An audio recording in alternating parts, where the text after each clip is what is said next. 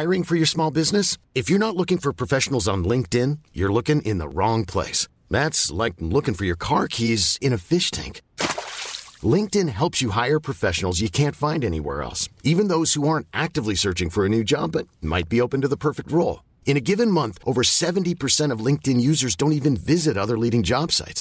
So start looking in the right place. With LinkedIn, you can hire professionals like a professional. Post your free job on linkedin.com/people today.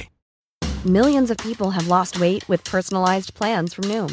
Like Evan, who can't stand salads and still lost 50 pounds. Salads generally for most people are the easy button, right? For me, that wasn't an option. I never really was a salad guy. That's just not who I am. But Noom worked for me. Get your personalized plan today at Noom.com. Real Noom user compensated to provide their story. In 4 weeks, the typical Noom user can expect to lose 1 to 2 pounds per week. Individual results may vary. Spring is my favorite time to start a new workout routine. With the weather warming up, it feels easier to get into the rhythm of things. Whether you have 20 minutes or an hour for a Pilates class or outdoor guided walk, Peloton has everything you need to help you get going. Get a head start on summer with Peloton at onepeloton.com.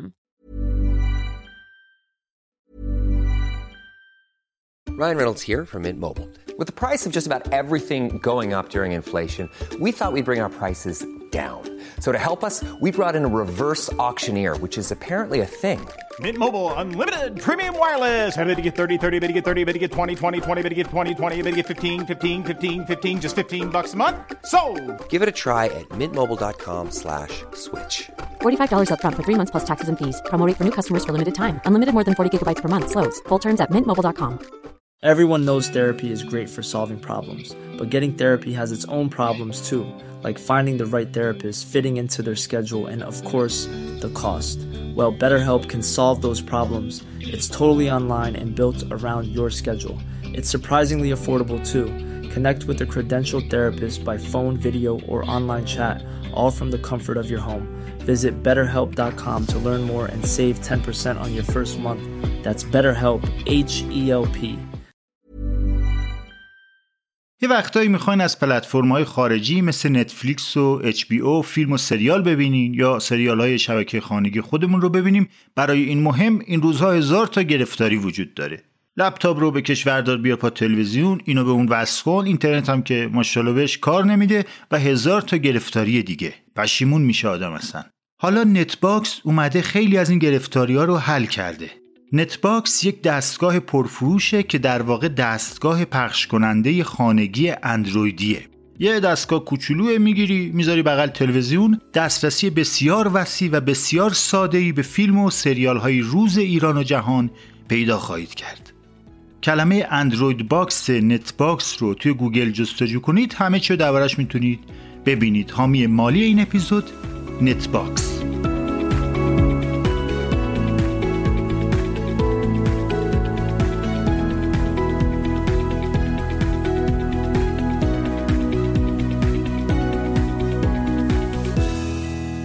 اپیزود 64 و قسمت دوم زن بودن در دنیای مردان رو میشنوید. لطف 2 قسمتی بودن اپیزودها اینه که میتونم متوجه دیدگاه‌های مختلف بشم و این به جلو رفتن بحث خیلی کمک میکنه. اینه که از این به بعد همه اپیزودهای طنزپرسی 2 قسمتی خواهد بود. چند نفر درباره قسمت قبل هم گفتن که باید اولش میگفتی برای بچه‌ها مناسب نیست. حرف حسابه. این اپیزود هم برای کودکان مناسب نیست، ولی آخه بچه مباحث زنان به چه دردت میخوره آخه. حالا باز میان میگن آگاهی باید از کودکان شروع بشه که اینم باز حرف حساب. ببین حرف حسابه، ولی حالا از اینجا لازم نکرده بچه‌ها آگاهی کسب بکنن. هر چی بگیم بالاخره یه چی پشتبندش میگن. هیچی هم که نگی میان میگن سکوت تو این شرایط چرا؟ البته نظرات و لطف و همراهی شما چیزیه که باعث شده اصلا کار رو من ادامه بدم یا این با اون قاطی نشه. مرسی، دمتونم گرم. ما فعلا نمیتونیم مثل قبل آقا اون مدل پادکستی که شاید مد نظر شما باشه درست کنیم، چون شرایط عادی نیست، شرایط ما هم عادی نیست. اینه که شاهد تغییراتی هستیم خواه ناخواه. ولی حالا خیلی هم اومدن گفتن که پادکست طنزپردازی یه تنفسی بوده برامون، یه زنگ تفریحی بوده برامون، ولی چه کنم، حالا یه خورده زورزورکی سعی میکنم با مزه بازی در بیارم، دل این دوستانم به دست آورده باشیم، چیز خنده داری باشه چشم، چه کنیم. در اپیزود قبلی که قسمت اول ماجرای زن ستیزی و مرد سالاری بود، سری زدیم به ادبیات فارسی، سینما و کمدی و طنز. حالا میخوایم یه خورده ریشه‌ای تر بررسی کنیم قضایا رو. البته که این بحث خیلی خیلی عمیق‌تر از این حرفاست، ولی خب هم ما خودمون خیلی عمیق‌تر از این حرفا نیستیم، هم توان و فرصت 1000 ساعت صحبت کردن در این مورد رو نداریم. بعضی از دوستانم فکر میکنن وقتی درباره مرد سالاری و زن ستیزی صحبت میکنیم داریم یه چیز سانتیمانتال و فمینیستی رو مطرح میکنیم، ولی این صحبت ها نیست واقعا. شاید خیلی از دوستان مثل من تجربه زندگی توی روستاهای محروم و شهرهای خیلی سنتی رو نداشتن. اونجا به وضوح مظلومیت زنان رو درک نکردند. خیلی هم لابد این تجربه ها رو داشتن و میدونن دارن درباره چه چیزایی صحبت میکنن، درباره چه فرهنگی صحبت میکنن. اون دوستانی که این تجربه ها رو نداشتن واقعا خوش به حالشون. احتمالاً در خانوادهشون هم این مشکلات وجود نداشته و تربیت خودشون هم به شکلی هست که بلدند به حقوق زن احترام بذارن و این قضایا که میگم خیلی براشون موضوعیت نداره.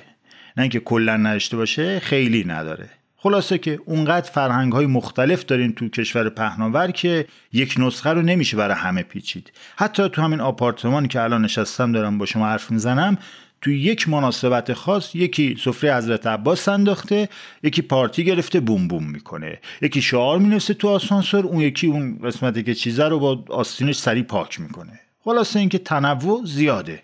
توی فاصله کوتاه انتشار قسمت اول این اپیزود با این قسمت اتفاقاتی هم افتاد که جای تأمل داره. بد نیست بگم، مطرح کنم براتون. اهم اخبار رو بخوام بهتون بگم اینطوری میشه که یه جا خوندم که نگین، دختری 16 ساله، با ضربات گوشتکوب کشته شد. چه کسی کشت؟ نه اشتباه نکنید، اونا نه، پدر و دایی نگین، به خاطر اینکه نگین با یه پسر چت می‌کرده کشتنش. بله. حالا بعد میگن به مفهوم ناموس چه کار داری؟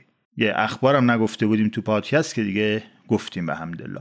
حالا این خبر رو هم از جزئیاتش مطمئن نیستم اینو بگم، ولی به هر حال این خبر چیزی نیست که ما ازش شگفت زده بشیم. نمونه های زیادی از این قتل ها رو متاسفانه دیدیم و شنیدیم. حالا بیاین یه لحظه فکر کنیم که این نگین بنده خدا پسر بود. خانواده‌اش میگفتن حالا بچه است، نوجوونه، غرور داره، کنجکاوه، ایشالا از سرش میفته، یه سفره هم میندازیم، از خدا میخوایم جمع کنه قضیه رو. یا در این حد تهدیدش میکردن که ببین هر غلطی میخوای بکنی فقط آبرو ریزی نکن، یه هفته هم از گوشی خبری نیست. گوشگوب در کار نبود قطعاً. خبر دوم درباره جنبش اصیل منطقه طالبانه. در قسمت قبلی گفتم که طالبان گفتن زنان حق تحصیل ندارند، کشتزار مردان رو چه به تحصیل و اینجور قرتیبازی‌ها. این هفته اومدن توی ایالت بلخ گفتن پزشکان مرد حق ویزیت زنان رو ندارند. بله، زنان حق تحصیل ندارن، مردان حق ویزیت زنان رو ندارن. زنها پزشکی نخونن، مردا هم حق ندارن طبابتشون کنن. هیچ کی حق نداره. یعنی تو هفته قبل احتمالاً زنان افغانستان میگفتن اگه بخوایم درس بخونیم باید اینا برن. خب حالا چه کاریه؟ درس نمیخونیم فوقش، نمیمیریم که. این هفته احتمالاً میگن اگه بخوایم زنده بمونیم باید اینا برن. تازه همه این بد و بلاهایی که سر زنان میارن رو میگن خدا گفته. فکر کن شیطان اگه واقعا حضور داشت احتمالاً بهشون میگفت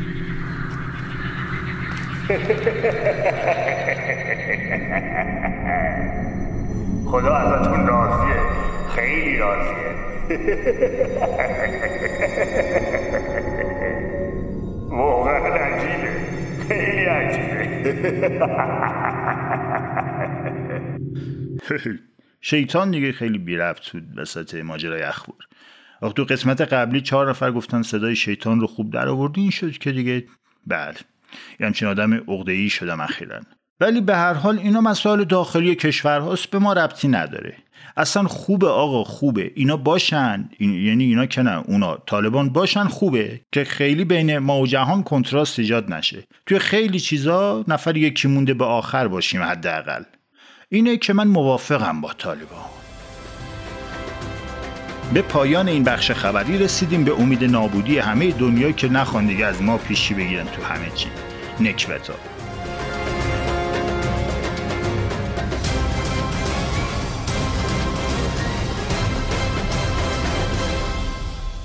چیزی که مسلمه و فکر کنم دربارش اتفاق نظر داشته باشیم اینه که زن ستیزی و مرد سالاری چون یک مسئله بسیار ریشه‌دار فرهنگیه، یک شبه از بین نمیره. سالها آگاهی دادن و آگاهی گرفتن نیاز داره. آگاهی داشتن یا نداشتن هم به طبقه اجتماعی و میزان تحصیلات ربطی نداره. مثل که یکی از اشتباهاتی که ممکنه خیلی به خصوص خانم‌ها دوچارش بشن اینه که فکر میکنن زن ستیزی بیشتر مختص به قشر خاصیه، مثلا به تحصیلات و طبقه اجتماعی ربط داره، که این اصلاً و ابداً درست نیست. دیدین دیگه خیلی وقتا توی حتی این پرونده‌های تجاوزات میرسیم به یه چهره فرهیخته دانشگاهی، یه هنرمند، یه جنتلمن نما. توی جوامع سنتی قدرت داشتن به معنی زور بازو و پرخاشگری و اینا احترام میاره. اینه که مردها محترمتر از زنها به حساب میان، چون زور بازو و هایاهوی بیشتری دارن. با این ملاک خیلی از جک و جونورهای وحشی هم باید از مردها محترمتر به حساب بیان. کروکودیل آب شور 5 متره، قوی ترین آرواره رو داره، تنها جونوریه که به انسان به چشم طعمه نگاه میکنه. یعنی آدم ببینه میگه جون در خدمت باشیم، خوشمزه. بعد با آرواره های وحشتناکش خورد میکنه، از وسط میکشه تو آب، با 2-3 لقمه ترتیب کار رو میده، بستگی به حجمتون داره. بله، در خیلی از جوامع سنتی مردان با کوچیک کردن و تحقیر خانم‌ها به نوعی از ناتوانی‌های خودشون دارن انتقام میگیرن. مردها توی جامعه گاهی کم میارن جلوی قدرت و زورگویی مردهای قوی تر از خودشون. میان جلوی زنها چیکار میکنن؟ برای اینکه امنیت مالی و روانی خودشون رو حفظ کنن، با کلام زشت و رکیک که پر از مسائل جنسیه از خودشون دفاع میکنن. میدونید دیگه، اونا که قدرتشون رو دارن از دست میدن، بنا میکنن به پرخاشگری و خنج زدن به این و اون.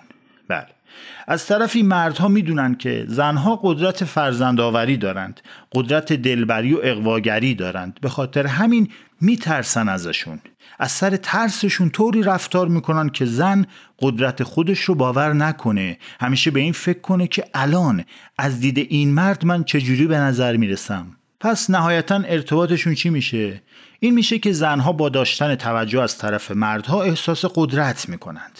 مردها هم با وابسته کردن زنها به خودشون و زیر سوال بردن همه توانایی اونا روی صندلی قدرت باقی میمونن. مثلا توی رانندگی خیلی از مردها به کوچکترین اشتباهات زنان اعتراض میکنن. انگار مردها حق دارن اشتباه کنن، اشتباهات وحشتناک هم میکنن تو رانندگی، ولی زنها نه، اونا حق ندارن. یه جمله رایجی بود که میگفتن تو رو چه به ماشین، برو پشت ماشین لباسشویی بشین. این جمله نوعی از خشم و پایین آوردن اعتماد به نفس داخلشه. کسی که از قدرت و توانمندی زن میترسه میخواد زن نتونه کاری که اون داره انجام میده رو انجام بده. احتمالاً ترجیحش اینه که زن پیاده باشه تا اون بتونه لطف کنه سوارش کنه. و یا اینکه دیدم خیلی از مردها بعدشون میاد کنار یه خانم بشینن تو ماشین، یعنی خانم راننده باشه، این رو اون صندلی اونوری باشه. واقعا چرا؟ حساسیت الکی. حالا که بحث به صندلی بازی رسید، بذار یه چی کاملا بی ربط بگم. این قضیه صندلی جلو عقب رو تمومش کنید تو رو قرآن. اینکه یه عده میخوان برن یه جایی نیم ساعت تعارف میکنن تو جلو بشین، نه به حضرت عباس بیادبی نمیکنن شما بشین جلو، ما همین عقبت خوبه. نه، اسای ادب نمیکنم، شما بفرما بتمرگ جلو. خب برو یه جا پیدا کن بشین دیگه. جلو نقل و نبات رو سر آدم نمیزنه، تازه تصادف بشه اون که جلوه با کله میره تو شیشه. هیچ تسهیلات و مزایا و امتیازاتی نداره اون جلو. تمومش کنید این بازی مسخره رو. سپاس. واقعا نشخوار فکری دارم، این ذهن آدم از کجا به کجا میرسه. گفتم حالا که داره تحولات اجتماعی انجام میشه، این مورد صندلی رو هم لحاظ کنید.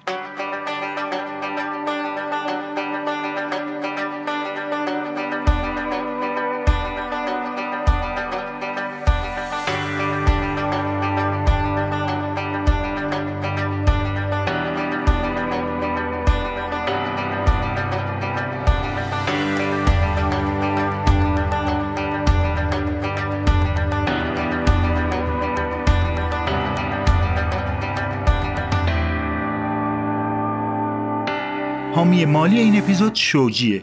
امروز تلفن همراه هوشمند رفیق گرمابه و گلستان هممونه. میخوام یه جایی رو معرفی کنم که تولید کننده و عرضه کننده لوازم جانبی موبایله. چیزایی مثل کابل و شارژر. ولی اینجا یه تفاوت وجود داره. تمرکز شوجی علاوه بر کیفیت روی جزئیات ظاهر و دیزاینه. یعنی میتونید وسایل جانبی موبایلتون رو با لباس و دیزاین خودتون ست کنید.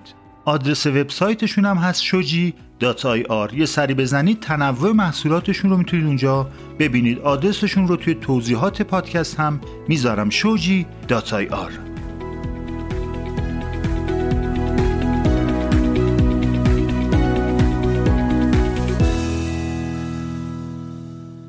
حالا این فرهنگ مرد سالاری میاد تا میرسه به مرحله زن ستیزی. تو قسمت اول و این قسمت این دو اصطلاح مرد سالاری و زن ستیزی رو کنار هم به کار بردم، ولی خب مشخصه که این دوتا فرق میکنه. در عین حال اولی زمین ساز دومی میشه، یعنی مرد سالاری این فساد رو با خودش میاره که زن ستیزی رو آغاز کنه. حالا تعریف دقیق زن ستیزی چیه؟ زن ستیزی یعنی احساس تنفر از زن فقط به خاطر زن بودنش. قدمت این مسئله خیلی زیاده، از زنده به گور کردن نوزادان دختر در تاریخ عرب بگیر تا به زور پوشش برای زنان تعیین کردن توی فرهنگ‌های مختلف.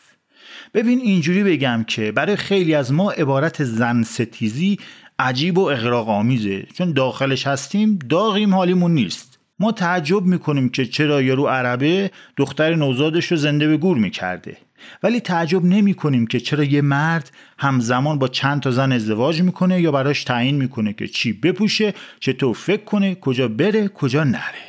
اسمش رو هم میذاریم حمایت مرد از زن، غیرت و این صحبت‌ها، دیگه حالمون خوب میشه باش. یعنی وقتی فرهنگ غالب بشه مرد سالاری، پذیرش کارهای غیر منطقی از طرف جامعه، چه مرد چه زن، آسون تر میشه. حالا چی میشه که پذیرش این قضیه برای آدما راحت میشه؟ یکی از مهمترین دلایلش وجود استریوتایپ ها در دنیاست. استریوتایپ چیه؟ به طور کلی به پیش داوری در مورد افراد بر اساس گروه یا جامعه‌ای که توش زندگی میکنن میگن استریوتایپ. استریوتایپ میتونه درباره هر چیزی باشه. یکی از مشهورترین استریوتایپ ها در کل دنیا اینه که آقا آسیایی ها رانندگی بلد نیستن. در غرب اگه یک چینی پشت رول بشینه ببیننش میگن اوه الان که این بزنه به در و دیوار. حالا اگه یهو از شانس بعد اتفاقی هم بیفته که دیگه هیچی، میگن دیدی چی گفتم؟ آقا این آسیایی ها رانندگی بلد نیستن. یا مثلا اصطلاح بلوند خنگ، باوری که میگه زنهایی که موهای بلوند و چشمای آبی رنگ دارن خنگ‌تر از بقیه زنها هستند. کلا هر وقت دسته‌بندی کنیم یه تعدادی رو بهشون یه چی واحد بگیم، معناش اینه که درگیر استریوتایپ ها شدیم. مثال قومیتی بگیم لورها یا ترک ها اینطور اونطور، اصفهانی ها، مشهدی ها، یا مثلا بگیم اونا که ال90 دارن، اونا که پیکان دارن اونطورن اینطورن. یکی میگفت سمن طوریه که وقتی باش بری سر قرار، مال خودت هم که باشه میگن ماشین باباش رو برداشته آورده. یکی هم میگفت سمند واقعا اونقدر ماشین خوبی نیست که ابی براش میخوند دوستت دارم سمند، که واقعا جوک بی‌نمکیه. یا یه جوک دیگه میگه دیگه با ال90 که رپ گوش نکن قربونت برم، خود ماشین هم موین دوست داره اصلا. حالا اینا جوکه، ولی دیگه میدونی که خیلی ها بر اساس ماشین دسته‌بندی میکنن آدما رو. یعنی استریوتایپ هامون به ماشین هم رسیده. میپرسه ماشین چیه؟ بهش بگی میگه آها. بعد توی چشاش میخونی که یه سری ویژگی ها رو به خودت و شخصیت و خانوادت و جد و آبادت چسبون رفت به کارش. درباره شغل هم که واویلا، به خصوص در مردها میپرسن شغلت چیه؟ عنوان شغلیت رو که بخوای بگی، یعنی هنوز رو زبونت منعقد نشده، درباره تصمیم رو گرفتن رفته به کارش، دیگه رفته توی دسته‌بندی هاشون. واقعا زشت این سوالات.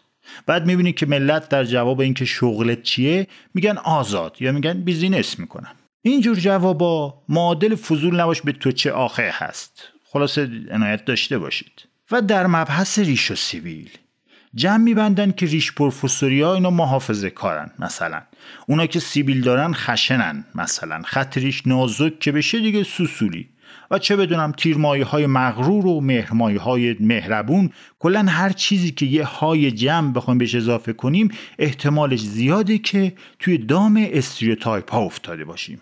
آخه فقط یه های جمع نیست که مثلا تو به خودت میگی تیرمایه های مغرور، از اون ور ما باید جلوت کرنش کنیم، یا خودخواه بودنت رو میخوای اینطوری توجیه کنی. خلاصه ما استریوتایپ ها رو که دست میگیریم ازش به عنوان چماق میخوایم استفاده کنیم. باهاش دیگران رو قضاوت میکنیم، توی کار دیگران دخالت میکنیم و خیلی کارهای بد دیگه.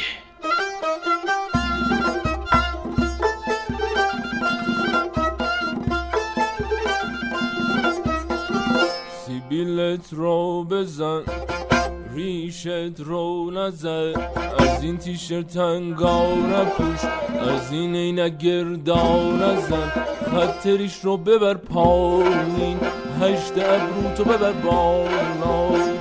چرا موتو فر کردی، چرا روشن کردی؟ به تو چه، به تو چه، آخ به تو چه ای حبیب، به تو چه، به تو چه، وای به تو چه ای صنم. استریوتایپ ها ولی به این راحتی ها از ذهن آدم بیرون نمیرن. توی ارتباط زن و مرد هم که بیشتر از هر جای دیگه مشکل ساز شدن. مثلا میگن دخترها فقط دنبال پولند، مردها همشون سر یک کرباسن. حالا این همه زن فداکار و مهربون تو دنیا هست که با هر بیپولی و بدبختی ساختن و دارن زندگی میکنن.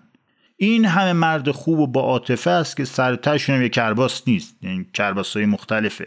استریوتایپ ها درباره زنان هم زیاده. مثلا دختری که این مدلی و این رنگی بپوشه این هرز است، اونی که پوششش یه جور دیگه است اون نه، اون با ایمان و با حجاب و حیا و نجیب و تقوای الهی و خیلی چیزای دیگه. هنوز توی تلویزیون و سینما وقتی میخوان یه زن بد رو نشون بدن روسری قرمز سرش میکنن. واقعا عجیبه. به نظرم خیلی از این استریوتایپ ها و کند ذهن بازیای ملت به خاطر همین صدا و سیماست. واقعا من هنوز حول پالتویی تنم میکنم حس میکنم خلافکارم. تازه یه بار یه لیوان آب پرتقال هم دستم بود، بعد از همون در خونه‌ام زدن. آیفونمون هم تصویری، صاحبخونه آیفون تصویری گذاشته بود. چه کنم دیگه، واقعا داشتم از خودم متنفر میشدم. بعد دیگه نیم ساعت به خودم هی گفتم ببین تو طغرل و اسکندر نیستی، تو محمدی، تازه پولدارم نیستی. دیگه یواش یواش آروم شدم. ولی بعضی از این استریوتایپ ها رو ما خیلی دوستشون داریم. مثلا اینکه ایرانی ها باهوشترین مردم جهانن، پزشکای ایران بهترین دکترهای جهان هستند، هیچ جا طبیعت ایران رو نداره. آخه مگه تو هوش همه مردم دنیا رو سنجیدی؟ مگه دردت رو پیش همه پزشکای عالم بردی نشان دادی؟ مگه همه جای دنیا سفر کردی؟ بعد که میای گیر میدی به استریوتایپ آدم ها، میبینی بنده خدا خودش هم اصلا دنبال دلیلی برای این استریوتایپ نبوده هیچ وقت. چون یه عده گفتن دکترای ایرانی بهترین هستند، اونام گفتن چه جالب، اوکی. حالا خودش تا حالا از روستاشون خارج نشده ها. از اون بدتر این که بکشنش پیش دکتر نمیره اصلا، میگه اینا میخوان منو بکشن. یه جعبه داره توش روغن سیادونه و تخم شربتی و سپستون، با همینها به همدلا پیش رفته تا الان پیش نیامده که بمیره. بعدم همین آدم چی میگه؟ میگه پزشکای ایرانی تو جهان تکن.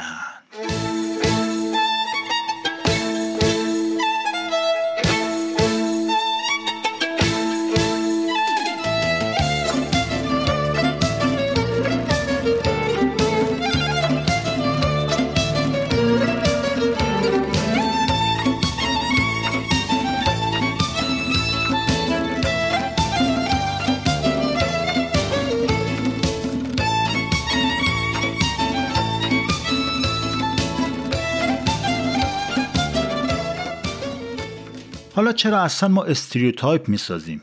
چرا این استریوتایپ ها به وجود اومده؟ دانشمندان در این مورد به یک جواب ساده رسیدند.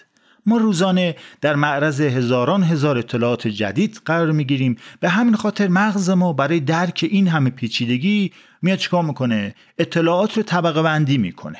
اینه که هر چیز جدیدی وارد اون بشه، وارد مغزمون بشه، میره تو اون قسمتمون که اطلاعات و طبقه بندی های قدیمی قرار داره، میگرده که اون مطالب جدید رو یه جایی بگنجونه. یعنی ما یک مدل ذهنی از خیلی چیزا داریم. این مدل ذهنی باعث میشه که ما در برابر هر شخص یا اتفاقی یک سوگیری داشته باشیم. دیدین بعضی از آدما خیلی سفت و سخت به یه تفکری میچسبن، قفلی همچین ول نکن. مثلا میگن خوردن گوشت سمه، همه انسان ها باید گیاهخوار بشن. بعد اگه از این افراد بپرسی که خب دلایلت چیه واسه این چیزی که میگی، اون وقتی که میفهمیم خیلی از این آدم‌ها، نه همشون، کلاً با یک سوگیری از پیش تعیین شده به دنبال دلیل برای اثبات حرفشون هستن. مثلا همیشه این جمله رو سرچ کردن: مضرات گوشت برای بدن، یا بیماری‌های گوشتخواران رو سرچ کردند. خب طبیعیه که اینا وقتی سایت گوگل رو باز میکنن، گوگل خودش پیش قدم میشه، میگه این دفعه چی درباره گیاهخواری میخوای برات بیارم عزیزم. یوتیوب رو باز کنه، یوتیوب میگه سلام ببین چشمرات بودن، اتفاقا یه ویدیو گیاهخواری هستیم، یعنی خوراک خودته، وایسا بیارم. اینجاست که میرسیم به همون خطای معروف که بهش میگن خطای تایید خود. یعنی انسان علاقمنده که دنبال شواهدی بگرده که نظریه خودش رو ثابت کنه، نه اینکه دنبال واقعیت و حقیقت بره. همین میشه که زندگی ما پر میشه از ایرانی‌ها، آمریکایی‌ها، بهمنمایی‌ها، مردها، زنها و خیلی از تعمیم‌ها و تعبیرها و تفسیرهای اشتباه که واقعاً میتونه خطرناک باشه و زندگی یک انسان رو به نابودی بکشونه. پس تا اینجا متوجه شدیم که توی بحث ما که درباره زنان هست، مشکل اصلی از پیش‌فرض‌ها و ساختن استریوتایپ‌ها به وجود اومده. زن ستیزی هم از دل همین استریوتایپ‌ها برمیاد. ببین من که حالا توی این دوتا اپیزود یک جست فرهیخته طوری هم به خودم گرفتم، فهمیدم که ذهن خودم هم دچار این استریوتایپ هاست. خب این روزا خیلی وقتا باید فقط فحش داد دیگه، یعنی کار دیگه ای نمیشه کرد، باید فحش رو داد دیگه. بعد که میخوام بدترین فحش رو نثار کنم، میبینم که فحش اقوام درجه یک مؤنث هست همش، یعنی همش حول ننه و خار و عمه و خاله و سایر فامیل های وابسته و پیوسته مؤنثه. نگاه کن تو رو قرآن. یعنی دقیق که میشم میبینم که تو ذهنم جنسیت زدگی داره بیداد میکنه. ولی خداییش یعنی با ادب‌تر از من آدم توی عمرتون ندیدید، این جدی میگم وقتی من فحش بدم بدونید دیگه آژیر قرمز جامعه ایرانی زده شده. بله. حالا که موسیقی هم حضور به هم رسون، فضا تلطیف شده، یه چند تا فحش به این مردای فامیلشون هم بدم، یه ذره دیگرم سبک شه. ای بریم خودشون پدستگا، ای بریم. اون چنون حال نداد. ولی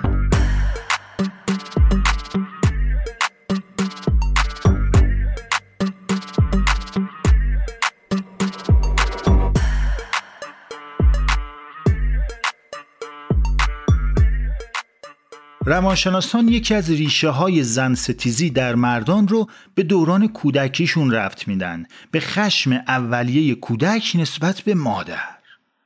ممکنه بگید یعنی چی آقا؟ این روانشناسان شورشو در آوردن با این تحقیقاتشون، پسر عاشق مادرشه، این حرفا چی میزنن؟ میخوان مردمو به جون هم بندازن دیگه.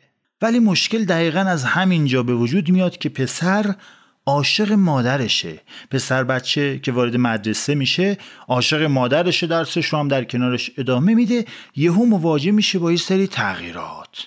مثلا کم کم میفهمه که باید مستقل تر بشه. یعنی نه تنها جامعه این رو میخواد، بلکه خود پدر و مادر هم همین رو میخوان.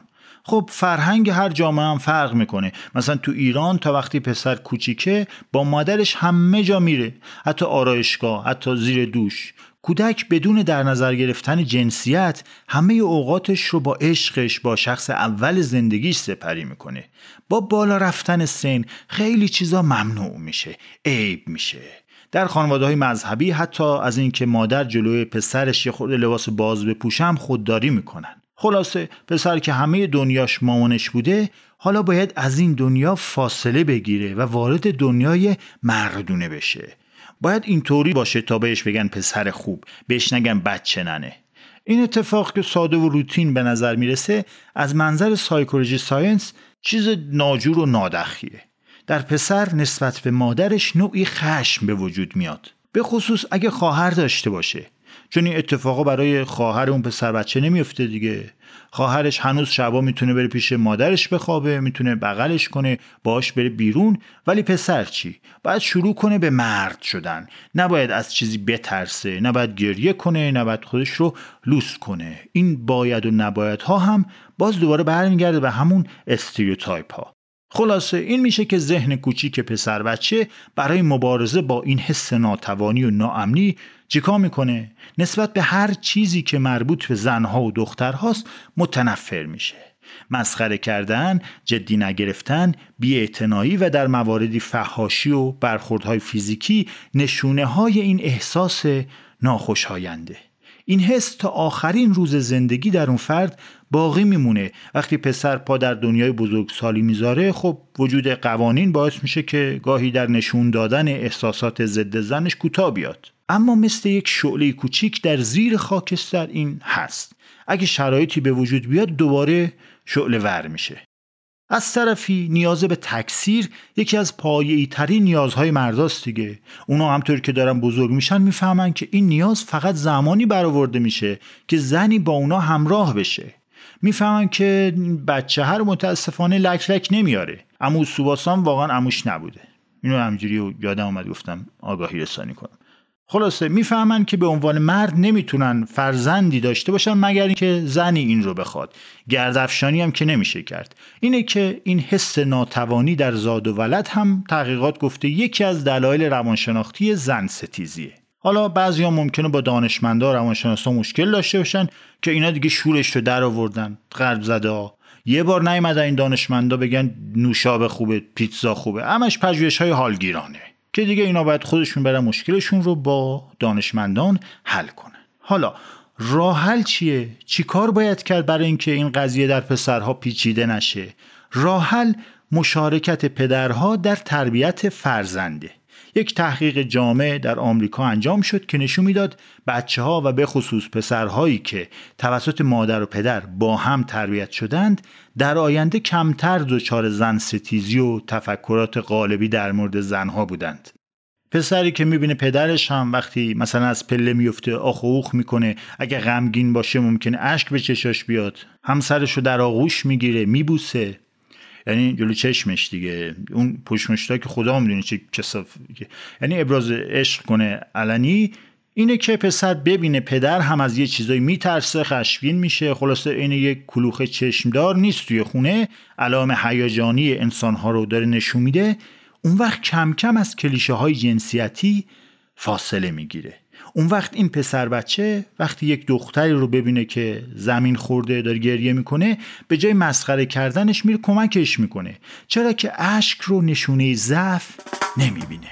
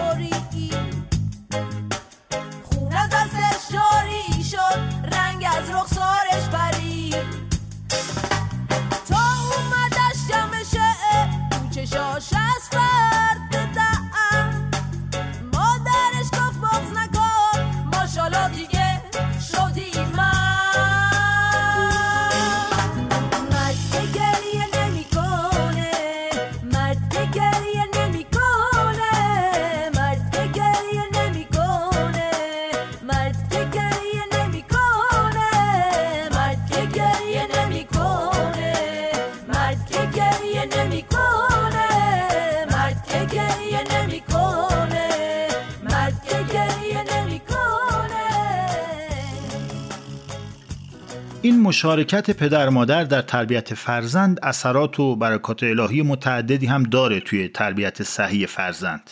اینه که توی بعضی از کشورها مثلا لیتوانی وقتی بچه به دنیا میاد به پدر هم 4 هفته مرخصی میدن. البته با پرداخت کامل حقوق دیگه، ندن که چیه دیگه. توی سوئد که یکی از برابرترین قانونها رو برای زن و مرد داره تا 6 ماه هم مرخصی میدن به مردها. خب که چیه؟ خب باشه مرخصی، ولی عوضش زمستان سخت دارن اونا. والا واقعیت اینه که پدرها خیلی ذوق بچه هاشون رو دارن، خیلی دلشون میخواد در امور نوزاد روشون حساب کنن، ولی خیلی جاها از جمله ایران این استریوتایپ وجود داره که نه، زایمان و داستانهای بعدش یه کار زنونه است، ای به مرد بیاد وسط این کارا، قبیحه، زشته، عیبه؟ تفکر غالب اینه که مرد باید بره بیرون کار کنه، زن از بچه مراقبت کنه. این لذت بچه داری رو استریوتایپ ها از مرد میگیرن و این موضوع همینطور بیخ پیدا میکنه تا میرسه به تربیت فرزند و انتقال استریوتایپ های مرد سالارانه به بچه طفل معصوم. البته گفتم که واقعا خانواده تا خانواده فرق میکنه این چیزا. فرهنگ درون خانواده اهمیتش خیلی بیشتر از هر چیزیه. این که بگیم ایرانی ها اینطور هستند باز یعنی اسیر استریوتایپ ها شدیم دیگه. اینم که گفتم مردها دوست دارن کنار نوزاد باشن به شرطیه که بتونن باشن. یعنی خیلی از مردها باید 3 شیفت کار کنن دیگه. حالا بعد نیاین عین همینو بهم بگین. کلا یه جمله که میگم باید 10 تا جمله پشتبندش توضیح و تفسیر و تبصره ها رو بگم برای شما. حالا یه خاطره هم بگم، مثل قرائتی شدم این آخریا. یه بار رفتیم مهمونی برای اولین و آخرین بار خونه یه نفر به دعوت یه خانواده سوپر مذهبی. اولین که وقتی خانمی داشت صحبت میکرد حس کردم مثل که چیز ناجوریه اگه بهش نگاه کنم. خودش دست مبل رو نگاه میکرد، حرف میزد. نیم ساعت اول فکر کردم با دست مبل هستن این به گفتگو نشسته. بعد فهمیدم با منه. منم به دست مبل پاسخهای لازمه رو میدادم. واقعا پوزیشن عجیبی بود. تجربه هم نداشتم، خیلی سخت بود واقعا. نگاه اینور منظورتون ور. یکم هم که گذشت گفتن خب میخواین خانم ها برن توی اتاق راحت باشن، مثل که خیلی ناراحت بودن از وجود ما. آقایون هم گفتن برن نمیدونم کدوم سوراخ. یعنی کلا فضا رو به جای اینکه بوی قرمه سبزی شام برداره، بوی تستوسترون و پروژسترون برداشته بود. مسخره نکنیم مردم رو. ولی نکته عجیب همین استریوتایپ ها و محیط کاملا جنسیت زده حاکم بر خانوادهشون بود. بعد حس کردم واقعا اینجوری که من دیدم این پسر خانواده پا بذاره بیرون از خونه، هر مؤنثی سر راش ببینه یه بلای سرش میاره. بعد اینا چون تعهد سرخود هم هستند و ما مثل که تعهد نداریم، اونا میشن مسئول تصمیم گیری برای زنها و مردها و همه چیز. ما هم از عواقب و عوارض و برکاتشون بهره مند میشیم. یه مورد متفرقه هم بگم. چرا میگم متفرقه؟ چون بحث ما بحث زنانه، بحث مردان نیست فعلا. اینو میخواستم بگم که اگه درباره ظلم به زنان داریم صحبت میکنیم، معناش این نیست که به مردان ظلم نمیشه. میشه، حسابی هم میشه. مثلا همین سربازی که ما به خاطر پسر بودن میریم رو کی پاسخگوه؟ خودم در تمام عمر بی پارتی بودم در همه امور، افتادم بدترین جا که هم شرجی بود هم آب نبود بخوری. این شکنجهگاه بود بیشتر.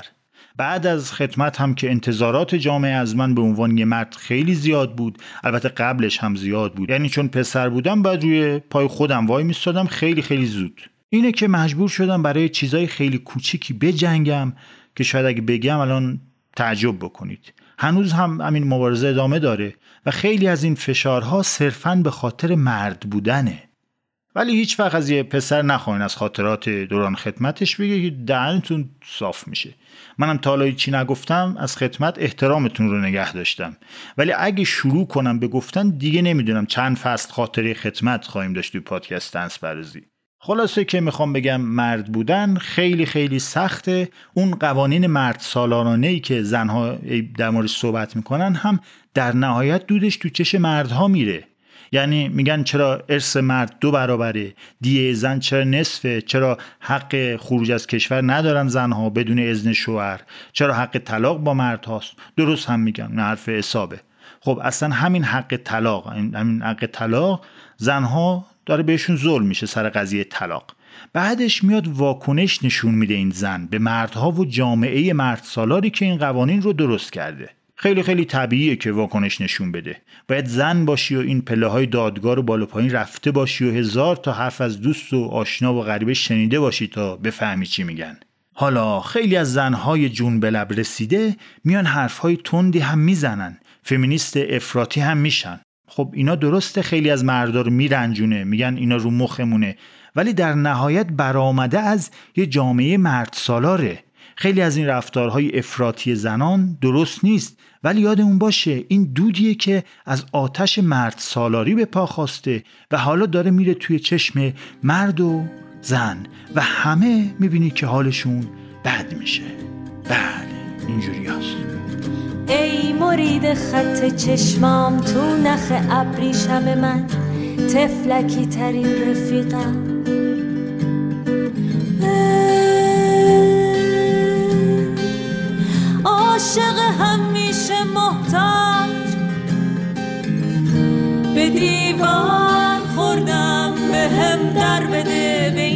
دختر خسته، سنگر بده به دیوار خوردم، به هم گوش کن تو دیوارو مثل یه آغوش کن که ما حالمون بده، حالمون بده، حالمون بده. خب مهمان هم داریم که البته دیگه میزباننشون، ما مهمونشونیم. مهنوش رضایی از ایادی پادکست طنزپردازی که باهاش گفتگوی کوتاهی کردم و از تجربیاتش به عنوان یک زن که در فرهنگ‌های مختلفی هم زندگی کرده سوال پرسیدم.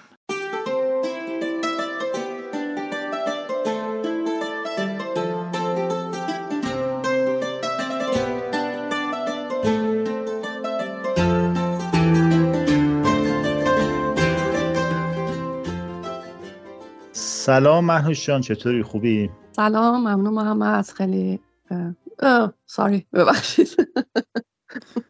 یه بار دیگه میگم.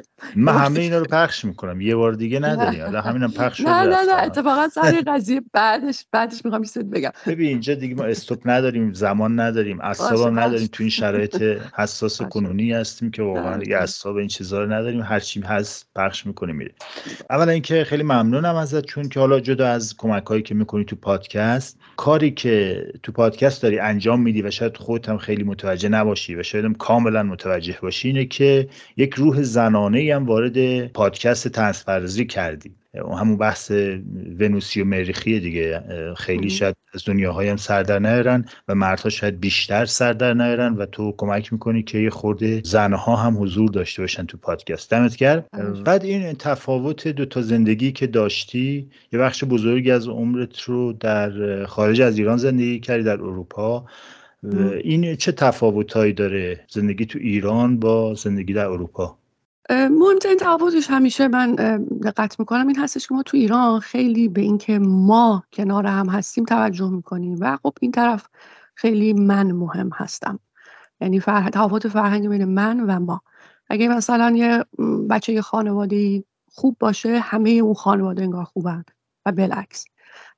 و توی این بخش هم همین حالت هست. یعنی در واقع تفاوت خیلی بزرگیه که فرهنگ به ما غالب کرده توی ایران و اون که باید هممون اینطوری باشیم. همه مردها باید اینطوری باشن، همه زنها باید اینطوری باشن. یعنی بیشتر به اختلاف قائل هستیم تا به تفاوت.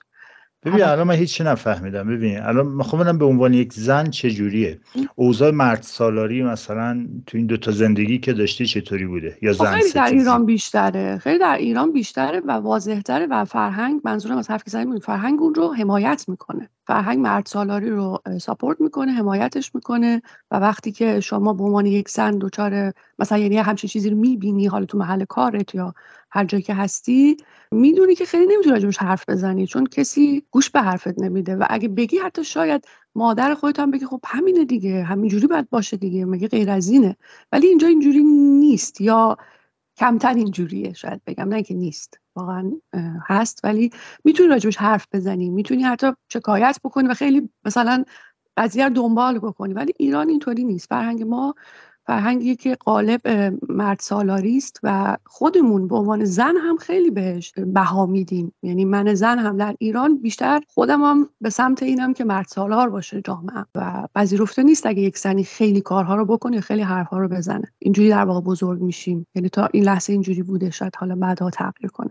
ببین از اونجایی که این فرهنگ مرد سالاری یه چیزی که همه رو در بر میگیری، کسی نمیتونه بگه من مبرا از این قضیه هستم، من هم اومدم فکر کردم درباره پادکست خودم به عنوان حالا یک رسانه، یک محتوایی که تولید میکنم. حالا نظر واقعی تو چیه که درباره پادکست ما چجوری بودیم؟ یعنی خوب بودیم تو این زمینه، نبودیم؟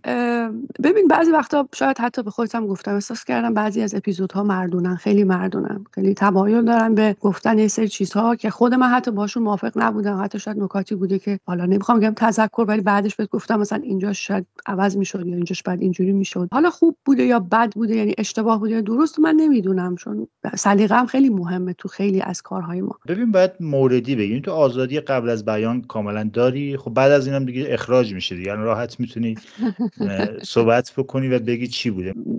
مثلا شکاف نسل‌ها، اپیزود شکاف نسل‌ها اپیزودی بود که خودم هم تحقیقاتش انجام داده بودم.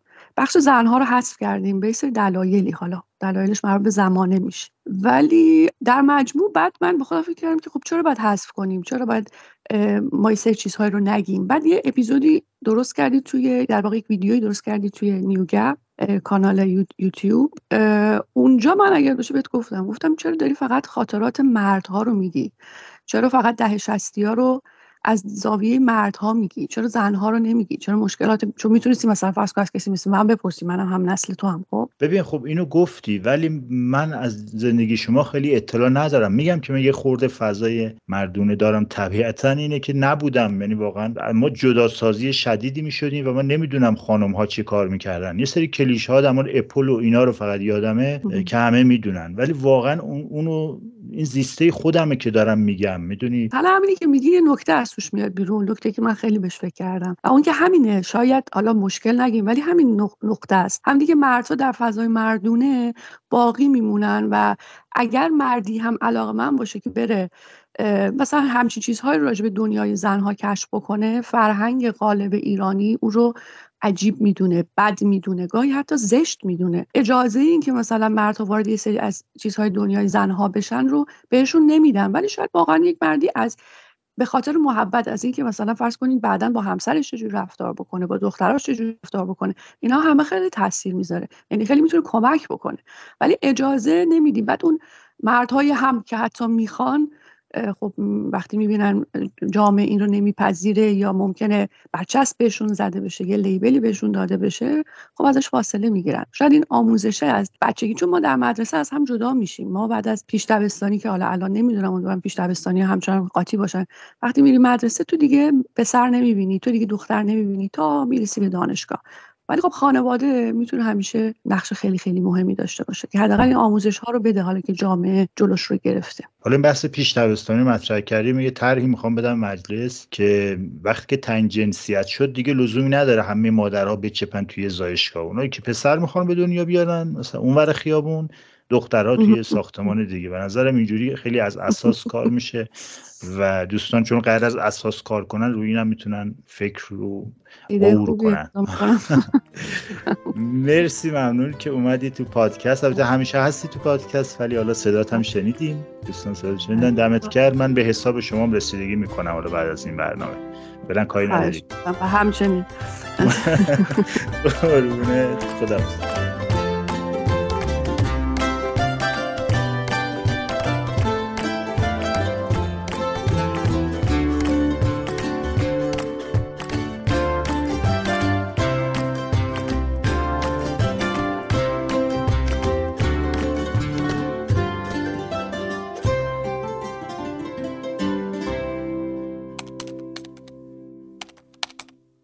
ثبت احوال. آقا جان، پسر جان، خانم جان، اینجا استادیوم نیست، اینجا آبی و قرمز نیست که جانبداری از یک سو به معنای تضعیف سوی دیگه باشه. چشم باز کنیم میبینیم که دفاع از مظلومه. من دختری رو دیدم کمک خرج خانواده که مجبور بود تا آخر شب کار کنه. ماسک میزد که چهرش کمتر دیده بشه و غرایز مردها شغلش رو به خطر نندازه. شب که با بار شهر به دوش به خونه برمیگشت، پسری از سر تفنن صداش رو انداخته بود تو گلوش و متلکی بهش گفت. دختر بعد قدمهاش رو تند کنه بدون اینکه نشون بده که قدمهاش از ترس تندتر شده. دختر شونه‌هاش میلرزید ولی نباید لرزش شونه‌هاش رو کسی میدید. حتی وقتی وارد خونه خودشون میشد نباید کسی هراسش رو حس میکرد تا اجازه کار کردن رو ازش نگیرن. من زنانی رو دیدم که میخواستن از زیر مشت و لگد شوهر معتاد بیکارشون فرار کنن ولی سیلی محکمتر رو از خانواده خودشون خوردند. دختری رو دیدم که با قلاده زندگی حیوانات انداختنش توی ون چون ظاهرش مد نظر ناظرین نبود. مادری دیدم جلوی ون التماس میکرد تا دخترش رو نبرند. بردن چون صلاح دخترش رو بهتر از خودش میدونستند انگار. من دخترانی دیدم که خودشون رو کشتند چون دختر بودند. مادری دیدم که از شوهر فراریش نیم جین بچه داشت، به گدایی افتاده بود.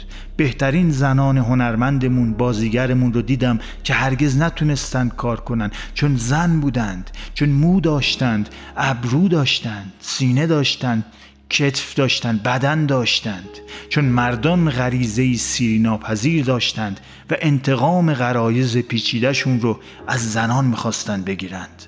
من زن دست فروشی دیدم که یک چشمش به بساط محقرش بود و یک چشمش به لباسش که جوری نشه که به چشم هرزه نگاش کنن. دختران خوش آواز و با استعدادی دیدم که توی ماشین با آواز خواننده مرد همخوانی می‌کردند و اشک می‌ریختند. من فکر میکنم باید توی هر خانواده و فرهنگ و دین و آیینی که هستیم تصمیم بگیریم به مناسبت پیشرفت‌های روزافزون بشر یه تکونی به خودمون بدیم و یه خورده کلیشه های ذهنیمون رو تغییر بدیم، یه خورده استریوتایپ ها رو وارسی کنیم. ما کار زیاد داریم، چیزهای زیادی هست که باید بهش رسیدگی کنیم. زندگی از چیزای کوچیک کوچیک تشکیل شده.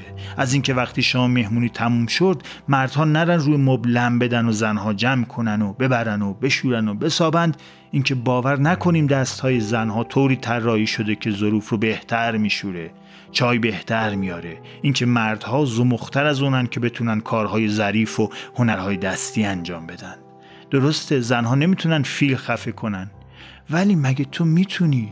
ما آدمی زادیم، بیشتر توی ناتوانی ها شبیه به هم هستیم تا توی توانایی های محدود.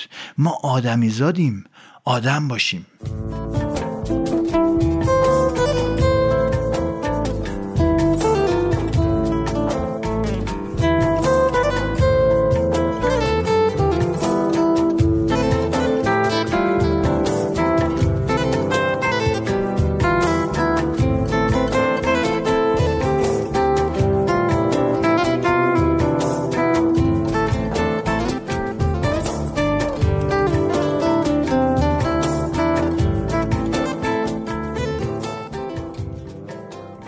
دومین قسمت زن بودن در دنیای مردان رو شنیدید. بسیار ممنون از حامیان مالی این اپیزود، نتباکس و شوجی. نمیدونم چطوری میتونم از حمایت‌های شما تشکر کنم. امیدوارم همونقدر که شما لطف و مهربانی دارید نسبت به من و پادکست و باعث میشید حالم بهتر بشه، من هم بتونم براتون یه ذره تأثیر مثبت داشته باشم. دمتون گرم خدایی. همینو میتونم بگم. همین کانال یوتیوب نیوگپ رو که راه انداختم، هر هفتم داریم ویدیو میذاریم. همین الانم یه ویدیو درباره موش و گربه عبید زاکانی آپلود کردم. اونجا هم خیلی خیلی لطف داشتید، همراهی کردید. دمتون گرم، ممنون. به امید روزهای بهتر برای زنان و مردان این سرزمین. پژوهش این دو اپیزود رو مهنوش رضایی انجام داده، گرافیک کار بهنام عزیزی است و من محمد بودم. اواخر دی ماه 1401 از گوشه ساکت‌تری آپارتمان. فعلا خوشا فصلی که دور از غم، همه کش و نواش و نه، دست و دست سایه و سایه، شرفت خونه و خونه. بدو پیشم بدو پیشم، بدو ای نوشم و نیشم، بدو ای آخرین عشقم، دوادار دل ریشم. خزانه زرد ای سالم، نوبتی تمامه، بهار از راه رسیدن، زندگی چه جانن. خزانه زرد ای سالم، نوبتی تمامن، بهار از راه رسیدن، زندگی چه جانن.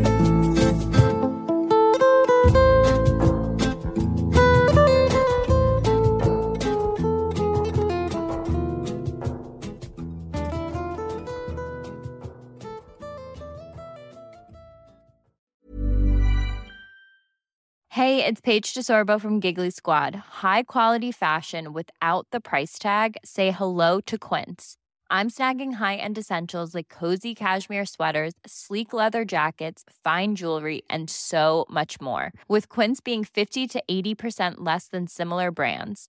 And they partner with factories that prioritize safe, ethical, and responsible manufacturing. I love that. Luxury quality within reach. Go to quince.com/style to get free shipping and 365-day returns on your next order. quince.com/style.